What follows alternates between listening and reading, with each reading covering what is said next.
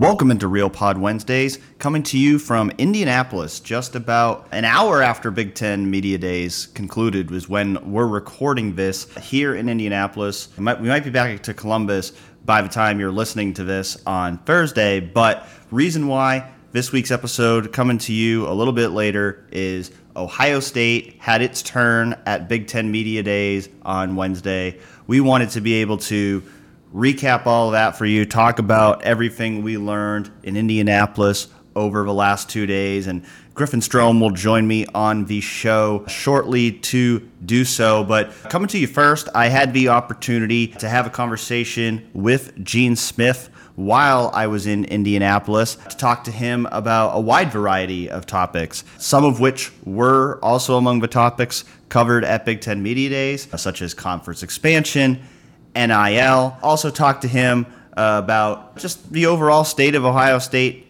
athletics as well. Not just Ohio State football, but Ohio State basketball. We talked about the women's hockey team winning the national championship last year, about how, the athletic department's moving forward after taking a deficit a couple years ago due to the COVID-19 pandemic. So I was happy to have a chance to sit down with Gene and talk to him about everything that's going on with Ohio State as we get ready to start a new year in Ohio State sports. In just a few weeks, Ohio State football going to be starting preseason camp just 1 week from now. So it's actually going to be next Thursday, August 4, that Ohio State will be holding its first football practice of the year, and we'll be back at our regularly scheduled day of Wednesday next week to preview football camp. But we're gonna talk a little bit about today about everything we learned in Indianapolis, and gonna start that off with an interview with Gene Smith. All right, Gene, thanks so much for taking the time to join us today. It's obviously been a busy summer for the Big Ten with USC and UCLA joining the conference, and just wanted to get your thoughts first of all on just how that will bolster the future of the conference. Well, it makes us stronger as a league. You have two institutions that are AAU institutions, great academic institutions, and in fact, it's number one in the number of applicants that they get for students at their institution, and just two great schools with a great competitive history and tradition, and good presidents and chancellors at LA in particular, and then two great ADs. So I'm really excited about it. It gives us access to another market where we have the opportunity to be in the three top markets in the country, in New York, Chicago, and LA, and just really excited about the opportunity. The Big Ten has always been a regional conference centric to the Midwest. Now it's stretching all the way out to Southern California. Do you have any concerns about the travel implications of? We'll work with my colleagues in the league, and ultimately with UCLA and USC to just make sure that we keep the student athlete welfare in our focus, and be really conscientious about that. Many of our sport teams travel around the country right now. In fact, I lose track of them half the time because they're in Texas, California, and Florida, and some overseas. So, our student athletes are used to travel, but we need to really be conscious of that once we get down to the operational part of setting schedules. I'm sitting here at Big Ten Media Days in Indianapolis right now, and Kevin Warren was at the podium on Tuesday morning, and he said that any future expansion in the Big Ten will be done for the right reasons at the right time. In your opinion, what would be the right reasons for continuing to expand in the Big Ten? Well, we're strong right now, and picking up UCLA and USC made us stronger. And so, my primary focus is on, who we are right now. And we know the landscape's changing. It's going to change. So I really haven't thought about criteria for the future that we would consider. Obviously, the criteria that we use once USC and UCLA approached us will still be in play. We want good academic institutions. We want institutions that have great competitive success, institutions that fit our culture. And so if we ever look at it again, we're positioned well, but that's not something that's top of mind for us right now. Do you think the future of the Big Ten will include divisions? I don't know. We started that discussion, and I really feel we're in good place with having those discussions. We don't have to make that fast, so we need to be really diligent about that. And so I'm just not sure at this point in time. Obviously, for scheduling, I know that Ohio State wants to continue to schedule those marquee non-conference games like you have for so many years. But when you think about a conference games, do you feel like the 9-game schedule the Big Ten has is working, or do you think there might need to be tweaks for that in the future as well? Yeah, I lean into the 9 games, and many of our colleagues in the conference support the 9 games, so I don't anticipate that changing. We'll consider the 8, we'll consider the 10 as we discuss further, but I think 9 is kind of our sweet spot. It's worked for us. It's worked for the individual institutions. It works for our scheduling model, so I don't see that part changing, but we certainly will discuss it along with the divisions and other issues. Obviously, you've been involved in college football playoff expansion talks as well. I know Kevin Warren said on Tuesday that he's 100% in support of that, but do you think this continued conference realignment will have any impact on how the CFP expands? I don't think so. I think the need for expansion is there. We need to provide more access. I think we will go to 12 or something beyond that, maybe 16. That's been talked about in some circles. But, I really feel that the playoff, regardless of alignment, will need to do what's best for the playoff to stay with the criteria that was actually laid out before. We want to provide access, give more teams the opportunity to participate, and make sure that it's a quality experience for the student athletes. And I think that can be done, but I think the expansion and realignment probably won't have significant impact as we move forward. It will on whoever realigns, obviously, because they'll be coming into a league or changing leagues. But but from a playoff perspective, I don't see a big change there. Do you have an opinion on whether 12 or 16 would be a better playoff? No, I don't. We haven't got into that, Dan. I can't even remember where the 16 emerged from, but the reality is the 12 model has always been something since it's been introduced that I felt like is advantageous. So we haven't discussed it in great detail as a league, and so we'll do that and include our partners from USC and UCLA. Obviously, another big topic in college sports right now is NIL. I know that you were a part of the committee that put together some of the guidance the NCAA sent out this summer. How do you feel about the current state of things? Do you feel like those guidelines are working? I feel good about it in a number of ways. It's working exceptionally well for many of our athletes and athletes across the country. Where we have a challenge and need to come up with a methodology to deal with it is in the inducement space. And I know the enforcement staff is out learning what they can learn and looking at how that can be, but that's happening. And so how do we deal with that? And so, but it's largely working. And of course, you don't hear about those. You hear about, all the challenges that exist, but you think about the Olympic sports student athletes who are on partial scholarships, and if you're watching some of our football players and basketball players, some of them are doing exceptionally well in that space. And then there's some kids who don't have an interest in the NIL for their own personal reasons. And so it's working well in a lot of ways, but we do have some things we need to try and deal with, and hopefully we can get some federal legislation to help with that, and NCAA enforcement staff will come up with some strategies to deal with the inducement space. Do you feel like Ohio State is doing what it needs to do right now to stay competitive with other schools in the NIL space? Yeah, I think so. I think there's some things we continue to talk about and things we can continue to study and learn from other places. But I think we're positioned well. We're doing well right now. But, what's ahead of us, we don't know. And so we have to always continue to be curious and listen to the student athletes and listen to our partners and try and come up with strategies for our student athletes down the road. But we'll keep our things in front of us. But I think right now we're doing okay. You've talked about the possibility that maybe college football could split off from the NCAA and do its own thing at some point. Have you seen that proposal gain any steam here recently? Well, it had the effect that I thought it would have when I just threw that out there for my meetings in Arizona. And that was really my intent, was to just get people talking.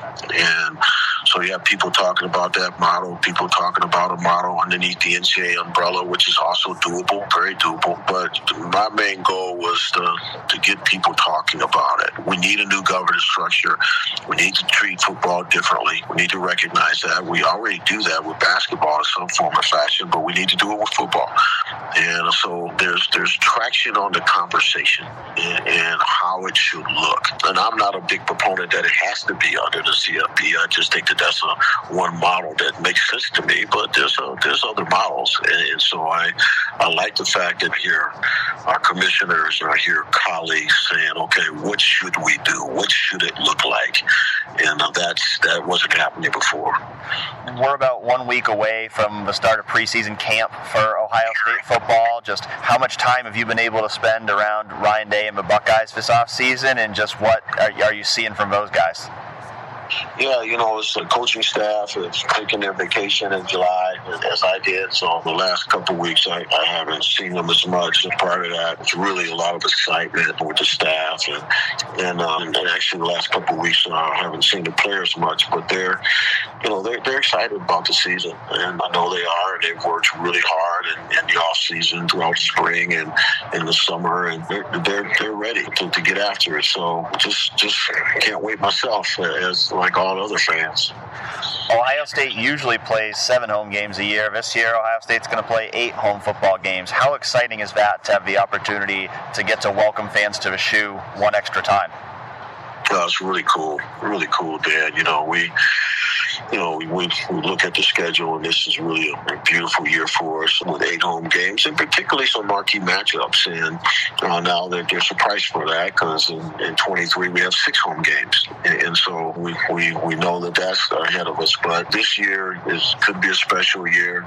5 of those games are at home right off the bat, which is really beautiful for our fans, and we're able to incorporate our homecoming and a lot of recognitions around there with the 2002 team and the championship team in the Notre Dame game, and our faculty, staff, our alumni band, and our scholar grade with our student athletes. There's just so many things we could do with 8 home games. So we're excited about it, and hopefully, we're blessed with good weather for 8 Saturdays, and we'll be good. Being a Notre Dame grad, does it make that season opener even more special for you? Yeah, it does, and I've had the opportunity, obviously, here, playing Notre Dame in bowl games. My first year as an athletic director, we played Notre Dame in the Fiesta Bowl and beat them. And really, Jim Tressel did a marvelous job with that team. So we need to continue that. But yeah, it'll be special because it is my alma mater. I learned a lot at Notre Dame, and blessed to have had the opportunity to be there. It's a great institution, and I can remember my teammates will be at the game, and I'm sure I'll bump into them here and there. So it'll be a little experience for me, but we got to win that ball game. Both Ryan Day and Chris Holtmann received contract extensions from Ohio State this summer. What, in your mind, made it the right time for both of those guys to get new contracts? I've always felt that, we needed to compensate our coaches, particularly football and basketball, at the top of the conference and consistent with our expectations. And I really felt that both of them earned that opportunity. I'm a big believer in stability. If we're able to maintain some stability over time, you have good coaches have a great opportunity to truly build the culture the right way. And it's really a beautiful thing. And so I'm excited about it. It's a different world. And, 10, 15, 20 years ago, to the ecosystem that we served, the recruiting and, the transfer portal or NIL that we talked about and all those type of things. So stability is critical, particularly in the time of change. So I wanted to make sure that we had 2 good coaches who are going to be with us for a while and compensating them consistent with the market and expectations, I think is always the right thing to do. It's been 5 years now since you hired Chris Holtmann. Just when you look at what he's done at Ohio State so far, How do you evaluate his tenure so far? Outstanding. When you look at, the culture that we have and the student athletes that we recruit, and, we got the number one class in the Big Ten this year, top 5 nationally, and I think it was rated number 3. And then you meet the young men like I have this summer and watch them work out. I mean, exceptionally talented. And so the future's bright. And you have good leadership returning from last year. And this team has a chance to be special for the long run. And Chris and I have talked about that. And hopefully we have young men who will be with us for a while. And so he's done a great job. I'm really, really happy for him. And, he had a outstanding assistant coach in Ryan Peaton get a head job at Illinois State. That speaks volumes to the respect that the coaching culture has with Chris. So he's doing a great job, and I'm excited about that season as well. You mentioned that they have a lot of talent coming in, but a lot of it's young talent, a lot of it's new talent. How do you kind of balance that with bringing in a new team, maybe having to rebuild a little bit with some young players, but also having those expectations of wanting to take the next step, wanting to go further in the NCAA tournament? Yeah, you just have to really pay attention to everything around the program. Basketball is, really fragile, with injuries. And, if certain players didn't get hurt at the end of the year last year, it would have been a bit different story for us. And, I'm looking forward to seeing Justin Sewing hopefully have a full season after he's recovered from his challenges and his leadership and just his savviness on the floor with these young puppies that we have coming in. And so they're talented. I've seen them work out, and I know how good these young guys are. But you need to try and hold on to them. You need to play them. And Chris and I have talked about that a little bit. We will always have student athletes who come in from the transfer portal, but when you have a class like he's got, you just got to play them and take the bruises that you'll take because they're young and inexperienced, but you're building for the future, and that's what it's all about. Across all Ohio State sports, perhaps the biggest accomplishment of his past year was the women's hockey team winning its first ever national championship. How proud are you just to see the way that program has rebuilt itself over the last 5 years? Well, Nadine did a great job. She came here, took a risk because we had a lot of turmoil in that program prior to her arrival. And she came in and created a culture, set the tone, cleaned it up, recruited exceptionally well. Very good teacher with her and her assistant coaches, and ended up, she shared the year before that she was going to win the championship, and she did it. And I'm really proud of her. And on that program, is really, really strong moving into the future. And so they've done a great job. And many of our sports had a great season, and we were 4th in the Directors' Cup, 10 points out of 3rd, and it was a good year when you look at all of our sport programs. I'm really proud of them, and we had going just before graduation, we had 94% of our student athletes already had jobs or were going to grad school or were signing professionally, and we ended up having north of 96% in the end. So it was a good year overall. So really excited about the job Nadine did with women's ice hockey, but also many of our sports. When we had Nadine on the podcast earlier this year, she said you have told her you want to get a new women's hockey facility built before you leave Ohio State. What's your vision for that? Yeah, we're doing a study now of the current ice rink, and we're looking at, we're kind of dusting off a study that we had before, and we're looking at that and trying to figure out how we might modify that to turn it into more of a ice rink that serves our student athletes better and has better fan amenities. So we're getting close, and hopefully within the next couple of years we'll get that done. Ohio State athletics had a substantial financial deficit a couple years ago because of the COVID-19 pandemic. How much of that has Ohio State been able to make up since then? Done well with it, and we anticipated we'd be when this all started north of $100 million. We ended up at $41 million. Now we got it down to 26. So we're just moving slowly and working with the university CFO Mike Papadakis has been a great colleague, and my financial guy CFO Joe Odegaard, he's doing a great job. So this year will be critical. We'll see how this year ends up. I can't compliment all of our unit managers and coaches because there were significant efficiencies that we put put in place relative to expenditures, and they did a great job. So we're moving along and just slowly chucking away at it. Things have gotten more back to normal, obviously, but, obviously COVID's still out there. I know the city of Columbus, I think just this past week, passed a recommendation for people to wear, masks in crowded spaces. For you guys as an athletic department, how much do you still have to prepare for that threat of COVID when you're planning for the year ahead? Well, we haven't begun that yet. I'm sure as everyone gets back from vacation and we begin to think about the start of schools, that conversation will occur. We will always, share with people that their right is to wear a mask if they feel uncomfortable, and they should. That's up to them. So we'll just have to wait and see how it rolls. Hopefully people embrace being vaccinated because it ultimately can protect you, particularly if you have pre-existing conditions. So we'll continue to promote those things, and as things evolve, we'll adjust. I know it's probably not your favorite question to get, but people always ask me, they say, how much longer is Gene going to be at Ohio State? Have you given any thought to that, or are you still taking things year to year? I'm still year to year, Dan. I mean, I'm having fun. Good Lord's blessed me with good health so far, and my president wants me, and I love what I'm doing. I'm passionate about it. I have this desire to be a part of the change that is occurring nationally. I want to contribute to that using my blessing of years of experience, and I want to be here for my coaches. I got great coaches, and I want to help them along the way. So I don't know. I just go year to year and see how it goes. You mentioned President Johnson. I know she just recently joined, one of the CFP leadership groups. Just how much has she been an asset to Ohio State athletics since she arrived at Ohio State? Well, it's a beautiful thing. She gets it.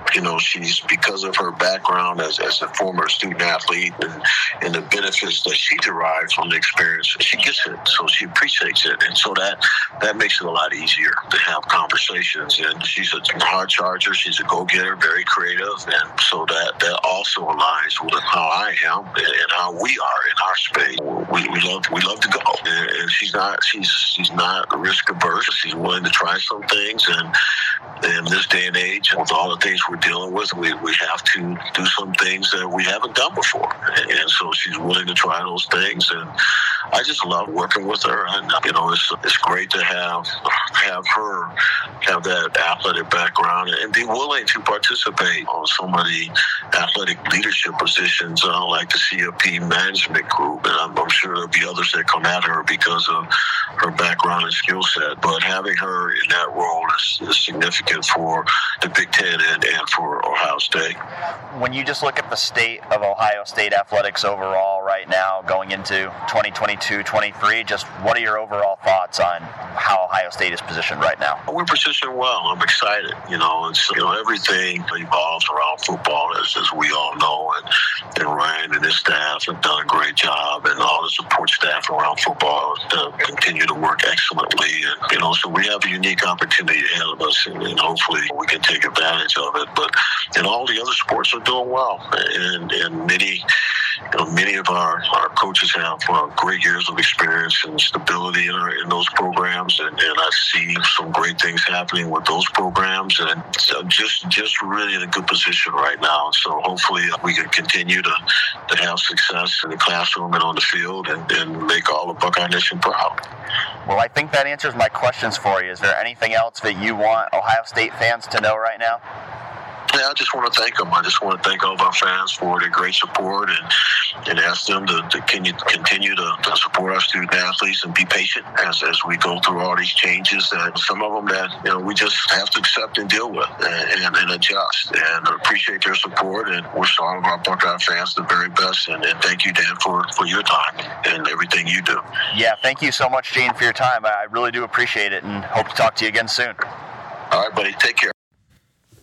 Lots of good insight there from Gene Smith. And now for some more great insight, we're going to bring in Griffin Strome, our usual co-host of Real Pod Wednesdays. And Griffin, we've had a little time now to absorb everything we heard over the last 2 days. Like, what's the one biggest thing that you would say resonated with you over the past 2 days?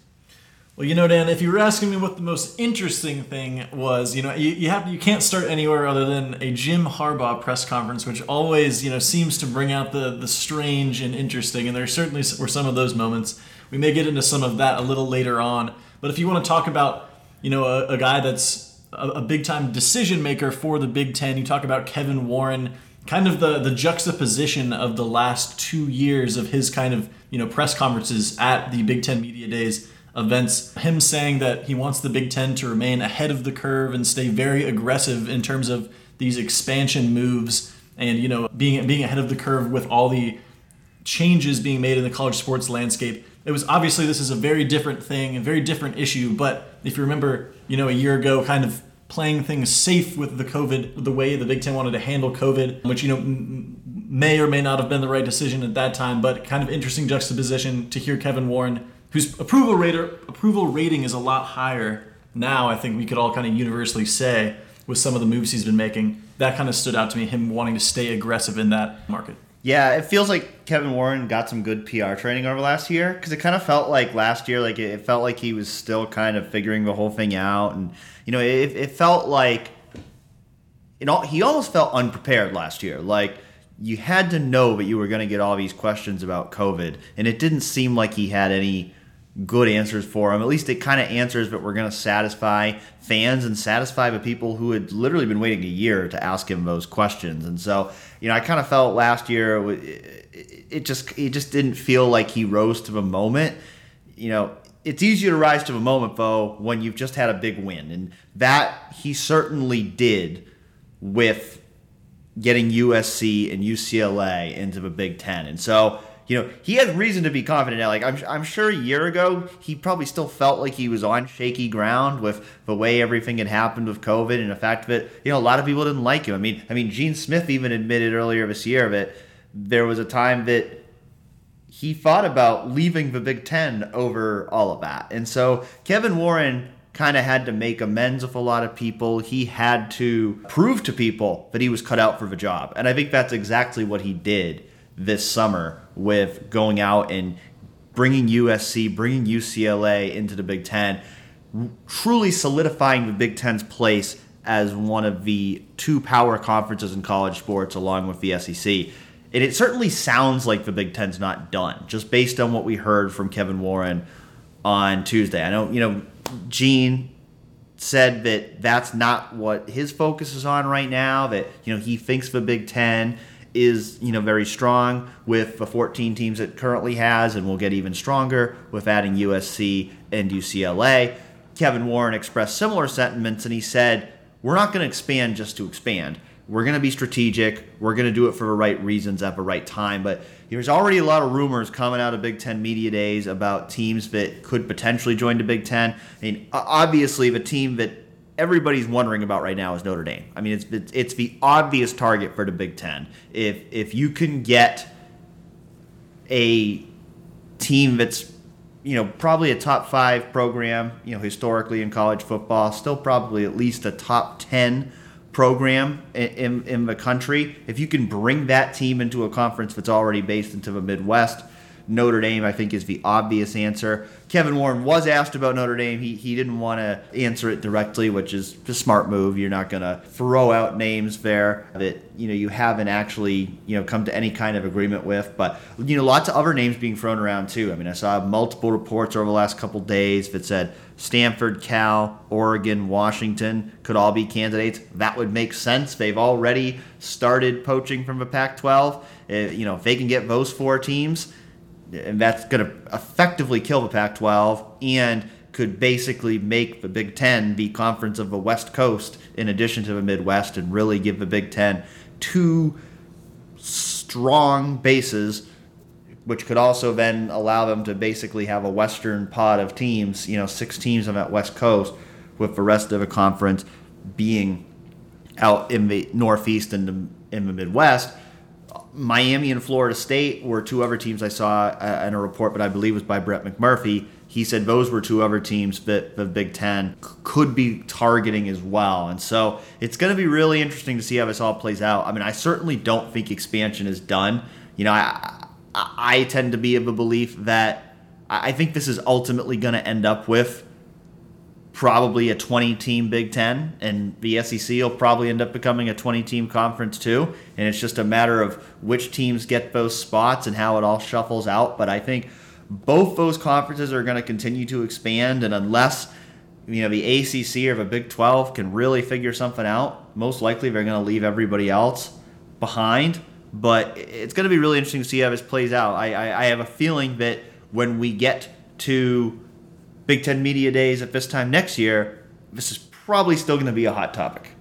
Yeah, and the whole conversation, kind of discourse about the Big Ten's recent expansion, move to bring in USC and UCLA, obviously, there has been some pushback from members of the media. Obviously, it's not a very popular move with the Pac-12, of course, but it was interesting hearing a lot of the head coaches' reactions. It seemed overwhelmingly positive reaction to everything. Not that I thought that any head coach in the Big Ten was going to come out and say, "Oh, you're ruining the traditions of college football by doing this." Obviously, these programs stand to benefit quite a bit from the financial profit that will take place with the new media rights negotiations and everything like that, which is going to be another huge win for Kevin Warren here whenever some details about that new deal come to light. But yeah, a lot of like Greg Schiano, I thought he was saying he was blessed to be a member of the Big Ten, and he even called it the Big Ten, the best football conference in the country, kind of taking a subtle shot at the SEC there. So,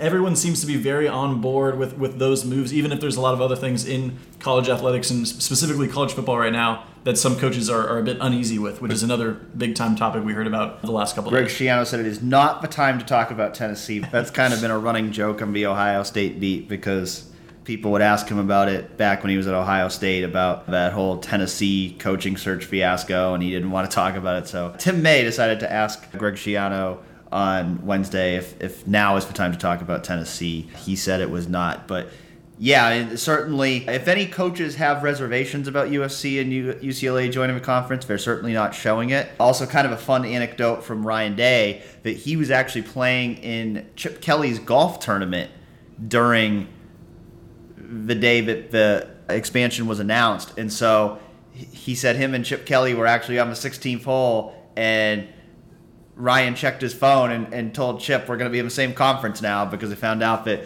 UCLA was going to be joining the Big Ten. So kind of fun there. Ryan Day and Chip Kelly, longtime friends. And, we'll see if Chip Kelly is still there in a couple years. They could be seeing each other a lot more regularly as opponents on the football field. Yeah, and Dan, let's get into some Ohio State stuff in particular, because I think we kind of talked about going into this that there weren't a whole lot of kind of huge breaking news things or storylines that we needed to kind of parse out. It had been a relatively quiet offseason since we last talked to Ryan Day and the Buckeyes. So one of the storylines, though, that did come out was, and I think you may have been the first one to note this in the past, was that Parker Lewis, upon the USC transfer kicker, of course, with Ohio State having several kickers now on the roster. The Ohio State updated its roster and everything recently, but Parker Lewis was not one of the updates on that roster. We expected to see him, but Ryan Day confirmed. You asked him today, Dan, what was the situation with that? And Ryan Day basically said it's another eligibility issue where they don't have it resolved yet. Shades of last year with Paulie Naioteote in that situation where it was up in the air, even by the time the season started. So we'll see if we get an answer on that quicker than what happened last year. Ryan Day said it should be resolved in about a week, but that he would not know for sure. Yeah, I think I've written by far the most about Parker Lewis of anyone on this beat, which I do have a soft spot for specialists, so that's probably why.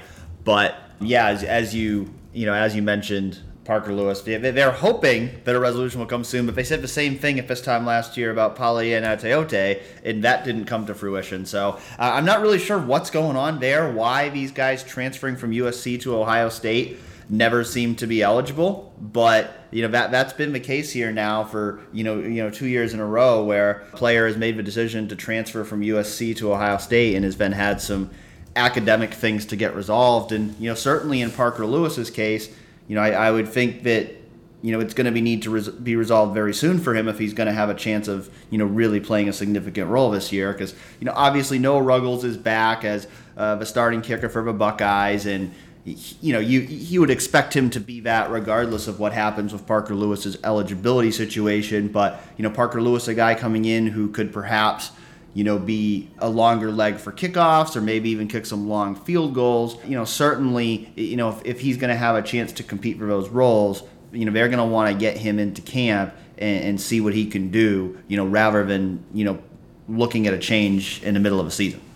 Some other kind of housekeeping notes, because one thing I did note was there's always injury questions flying around with several guys who may have been nursing some issues there at the end of spring or even in the spring game. But Ryan Day basically said that everyone's pretty much healthy other than Mitchell Melton. We found out recently. Obviously, he left the spring game. He has a long-term injury deal there, unfortunately for him. But he said basically, he mentioned by name Josh Proctor, Josh Fryer are both going to be healthy going into preseason camp here. He did say Lathan Ransom, who obviously suffered a leg fracture in the Rose Bowl, very, very late in the game for him. He said that he's going to be kind of eased into things, but is basically expected to be 100% by week one eventually. He mentioned Tyler Friday a couple times, actually. I thought Dan was kind of notable that he was saying, listen, Tyler Friday could play a lot of football for Ohio State this year as a guy that is probably forgotten by quite a few people given the talent on Ohio State's defensive line right now. Pretty much Ryan Day only said that like I said, that Mitchell Melton is going to be out, so that's pretty much good news there. Court Williams is another guy who,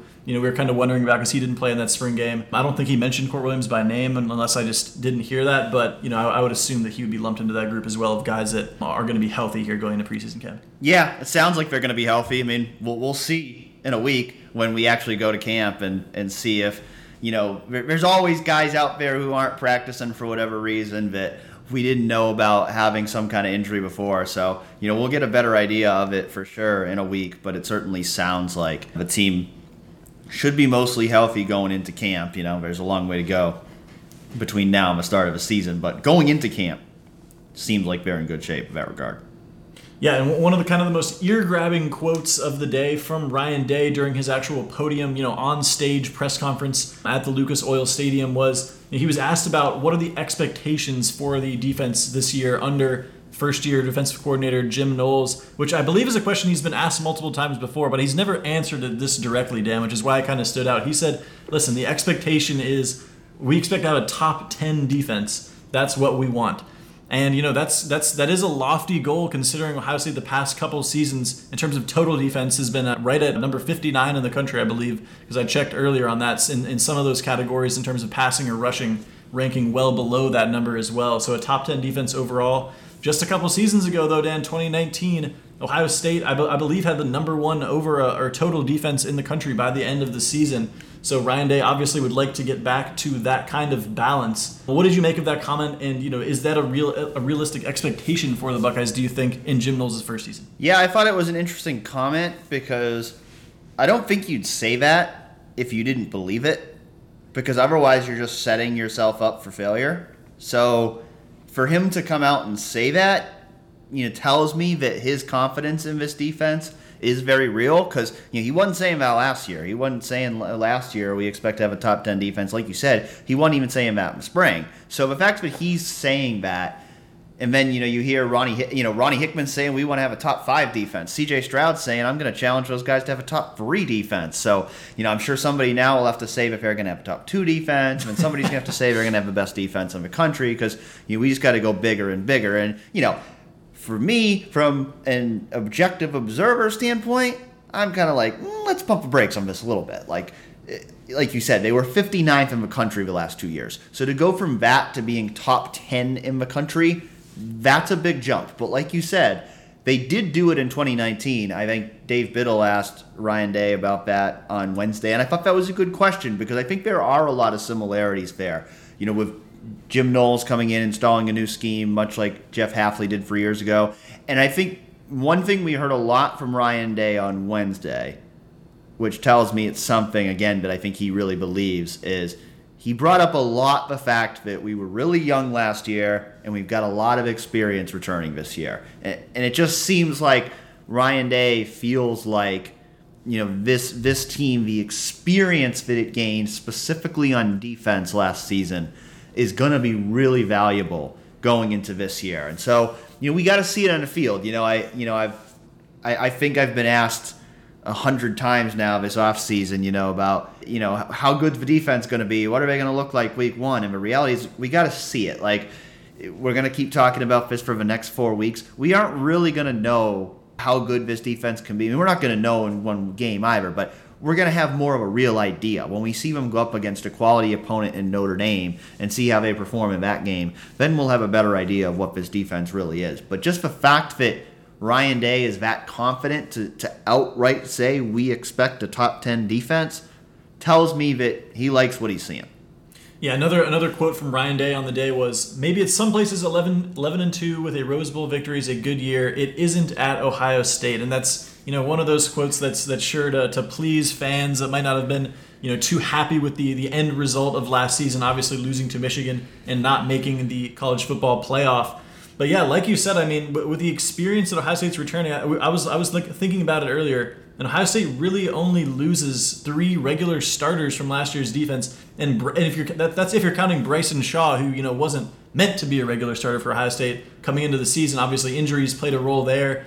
A guy like Tyreek Smith, you can almost overlook that too because of the talent at defensive end that Ohio State still has this year. Ryan Day basically saying the entire Rose Bowl team that Ohio State had last year is returning in 2022, and that's why I think so many people are high on Ohio State to best the results that they got from last season with those 2 regular season losses that really sunk their sails there in terms of their postseason hopes. Yeah, that quote is a little extreme, but it's not wrong. I mean, yeah, for most schools, 11-2 with a Rose Bowl victory is a great year. At Ohio State, it leads to Ryan Day firing half of his staff. So it's true. I mean, it's true. I mean, there's only a few schools that applies to. We're talking Ohio State and, Alabama, Georgia, Clemson, Oklahoma. We're talking schools like that. Like, for most schools, 11-2 and winning one of the biggest bowl games of the year is a fantastic year. But at Ohio State, the expectations are always higher. I mean, I know that for our listeners out there, they expect more than that. And, Ryan Day did not shy away from that on Wednesday. He said multiple times, our goals are beat the team up north, win the Big Ten, and win the national championship. And Ohio State went 0 for 3 on those goals last year. And so, he's not running from it. His goal is to go 3 for 3. His goal is to win every single game this year and win the national championship. Much easier said than done, and it's much easier to say that in July before you've actually played any games. But at the same time, it's the truth that is going to be the expectation for this team when you talk about all of the talent they return on defense, but more importantly, all the talent they return on offense. And of course, Ohio State's 2 biggest stars on offense, C.J. Stroud and Jackson Smith-Njigba, were also in Indianapolis on Wednesday. And, again, we talk about confidence. C.J. Stroud sure seemed confident on Wednesday. And maybe even more specifically even confident. Like, he just feels comfortable in his own skin. Like, he just seems to really be embracing the spotlight and seems more relaxed in those settings. He was making jokes today. He was kind of having some fun. I think even with our own Garrick Hodge, he was kind of going back and forth with him. Garrick was trying to get him to tell him what school he'd like to see join the Big Ten, and CJ was asking him, what school do you think should join the Big Ten? So CJ was having some fun up there at the podium today. I'm not sure about what he said, that a team of football players would beat the Ohio State basketball team on the basketball court, but it was fun.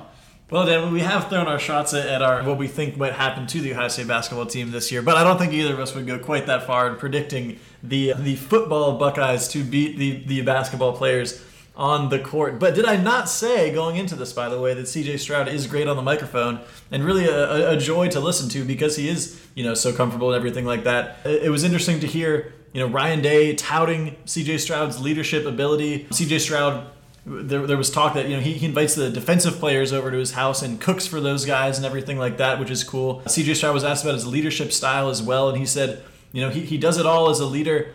And, he says he's a vocal leader, and sometimes he thinks he's too vocal as a leader even, which is kind of funny. You can kind of get that vibe from him, and you see him kind of joking with some of the guys and everything like that. But yeah, it's definitely a CJ Stroud's team for sure. Last season, it took a little while. Obviously, there was the weirdness kind of at the beginning of the season with the early loss to Oregon, kind of having to shake some things out. But at this point, I think the expectations are sky high. Yeah, and I think you guys caught some of the funnier interactions with CJ Stroud at the back half of his media day thing. If you have any of those to impart on us, Dan, because I left about halfway into his session there.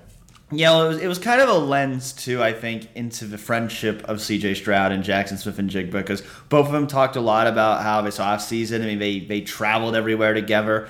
Jackson went back to L.A. with C.J. C.J. went to Dallas with Jackson. They went to the NFL draft together. I think they went to see Jackson's brother play in his MLB debut together. So we kind of got a lens into their friendship off the field. We know how great of a connection they are on the field, but you can kind of see the joking with each other. CJ was telling us, he said, keep this a secret during an interview that he, of course, knew was being recorded, that he beat Jackson recently 9 times in a row in horse.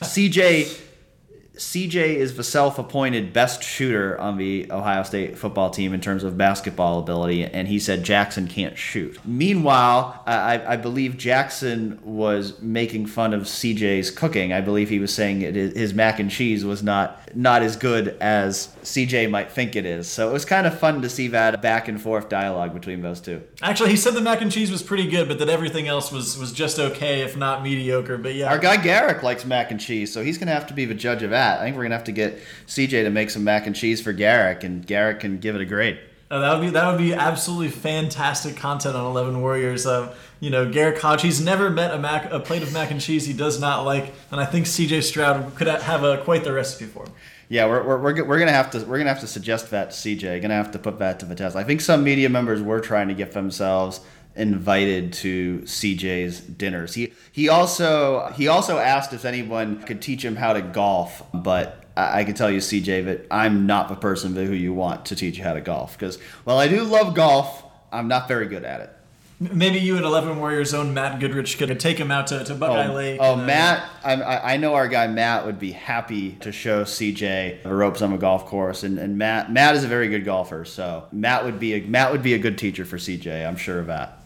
Dan, anything else of particular note from CJ Stroud, Jaxon Smith-Njigba, or Ronnie Hickman in terms of what you asked them or heard in their breakout interview sessions during Wednesday's Big Ten Media Day session? Yeah, you mentioned CJ being a leader, and you heard a lot of that today about Jackson and Ronnie as well. I think Ryan Day, made the point about Jackson that, he's a quiet leader, but when he speaks, everybody listens. And we've heard that about guys before, but you kind of get that impression from Jackson. He's not the loudest guy. He's not a guy who's necessarily going to raise his voice all the time, but he is somebody who's commanded the respect of everybody on the team, and so they're going to listen to what he has to say. And I think Ryan Day and Mickey Marotti and everyone else on the staff wants to hear him speak up even more this year now that he really is, moving into that upperclassman status on the team. And Ronnie Hickman's a guy, you kind of think of his journey. It's been interesting. He tore his ACL and missed a year at the start of his career. He's had a different position coach basically every year since he's been at Ohio State. And a couple of years ago, even last year, I remember at this time last year, I remember people were questioning me when I said I thought Ronnie Hickman was going to start over Craig Young at the bullet position, because Ronnie was kind of like the forgotten guy. Everybody was hyping up Craig Young, and nobody was really talking about Ronnie. Or Ronnie did say today he prefers to be called Rocket. I typically go with what this says on the roster, which the roster says Ronnie, but he did say he prefers to be called Rocket. So I think he said he's fine with either one. So before people get mad when I call him Ronnie next time, he did say he's fine with either one. But he's a guy that it just seems like he's really adapting well to the new defensive scheme, and is a guy who started to step up as a leader on that defense. And we've heard a lot about how he's going to move to that adjuster role this year. I think he's a guy who they're really going to be counting on to play a big role back there in that secondary, along with the likes of Josh Proctor, as we learned his nickname was today, Tanner McAllister. They call him T-Mac. Those three guys in particular probably going to play major roles at safety. And, I know Ronnie was giving, Cam Martinez some love today as well. You mentioned before Lathan Ransom, Court Williams expected to be back. So a lot of depth there at that safety position. I think that's a position that really could be a strength for Ohio State if it all comes together.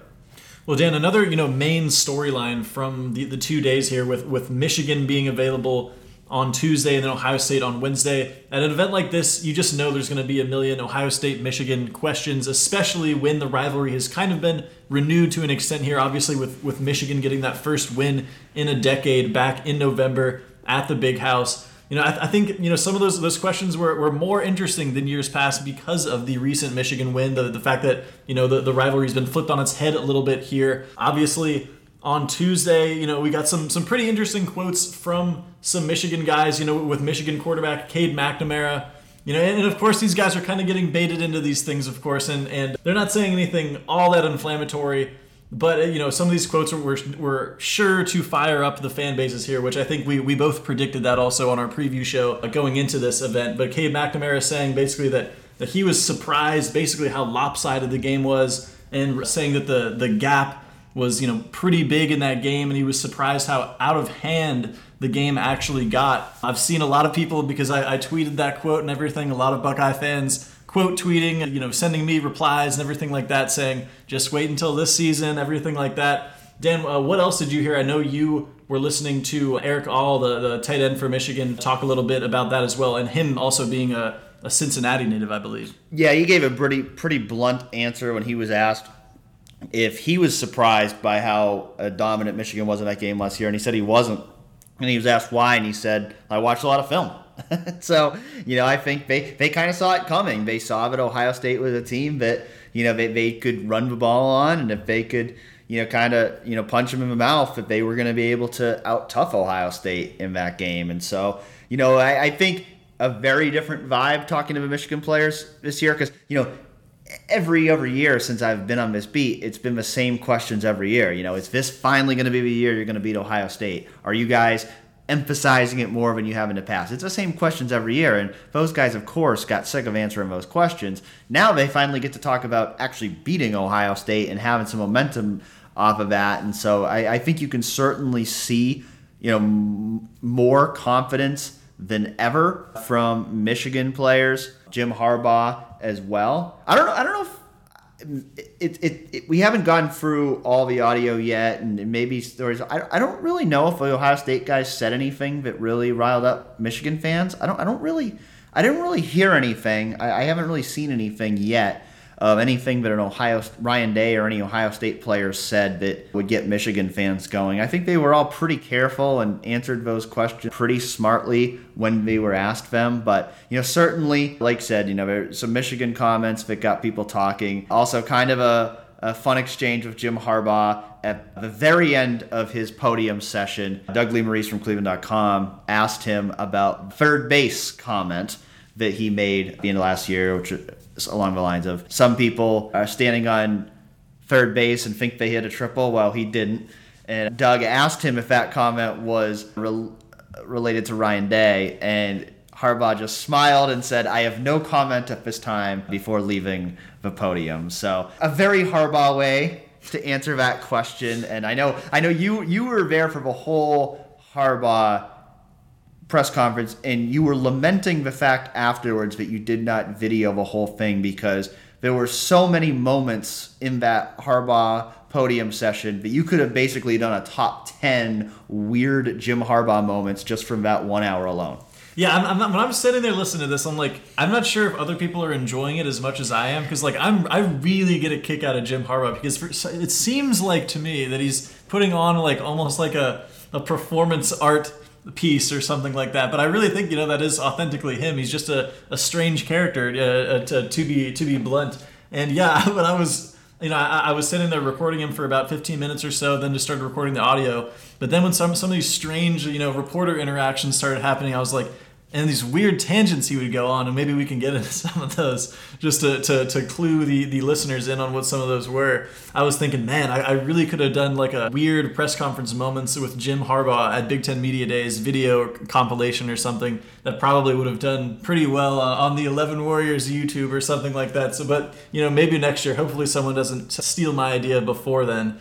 But yeah, Dan, I mean, from everything from talking about, what was it? His daughter being a 5-star TikToker to some weird, bizarre story about forcing his daughters to take pictures with Dolce & Gabbana male models, and both embarrassing them and making their day. A couple of questions that he basically just no-sold from reporters and gave like 2-word responses to, and just kind of smiled at them. I was cracking up at all that stuff, Dan. Yeah, there was one moment at the end of his televised press conference. I don't remember exactly what the question was, but the guy was he was basically trying to bait Harbaugh into answering something, and Harbaugh just wouldn't take it. And finally, Harbaugh's like, well, you can give your feedback to Ward Manuel, who's the athletic director at Michigan. So yeah, he's one of a kind. Obviously not somebody who Ohio State fans love, but he's always entertaining at those things because he's just different than all the other coaches. The way he interacts, the way he answers questions. I think I heard him at least 3 times use the phrase "using your noodle." So the only coach I heard use that phrase during Big Ten Media Days. Yeah, and he was also asked about, right before he was asked about the third base comment, he was asked about his relationship with Ryan Day and what that's like. The 2 words he used were professional, and then he said that the pair were cordial at the Heisman Trophy ceremony, which is just an interesting kind of interaction to envision in your mind when you're thinking about that comment and the win for Michigan. Some of the things that Michigan and the players were saying directly after that big win for the Wolverines, and how Ryan Day might feel about all of that. So yeah, that's probably the nicest way to put their relationship, which is probably pretty icy, I would imagine. Yeah, I don't think those two are going out and playing golf together. I don't think they're going out and hanging out, but yeah, I think that answer kind of said it all. I doubt they're gonna get in a fist fight or anything like that. But I don't think. Could you imagine? Yeah. Oh, that'd be fun. That'd be some good content. But I don't think I think it's a matter of it's 2 rivals. They obviously both programs are so focused on wanting to beat each other that when you have like that, you're probably not going to be best friends with the coach of your rival. And so, I don't think there's any controversy there about the fact that they're not best friends. I mean, I think it's to be expected that they would not be best friends. Keeping things professional. We'll see what happens in November. It's easier to say nice things about the other guy in July. We'll see what happens that final week in November. For our sake, the less professional they keep all of that, as far as I'm concerned, the better. Yeah, definitely. It's a rivalry. Make it fun. We do like it when, both sides are talking a little trash to each other and stirring things up. It makes it more fun. Exactly. Might as well be a little pro wrestling in there. You get some drama and intrigue. But anyway, Dan, any other things we have to kind of wrap up here as we go over the odds and ends from Big Ten Media Days, or have we covered it all? I think it's time for us to wrap it up here. I think people have been listening to us for an hour now, and lots more coverage to come on 11warriors.com. Lots of stories we haven't had time to write yet, so plenty of that to come over the next week before we roll into the start of preseason camp. Players will report to camp next Wednesday. The first practice will be next Thursday, and everybody's favorite hotel check-in day will be coming up a couple weekends from now. So thanks for listening in and tuning again next week as we get ready to kick off preseason camp with the Ohio State football team.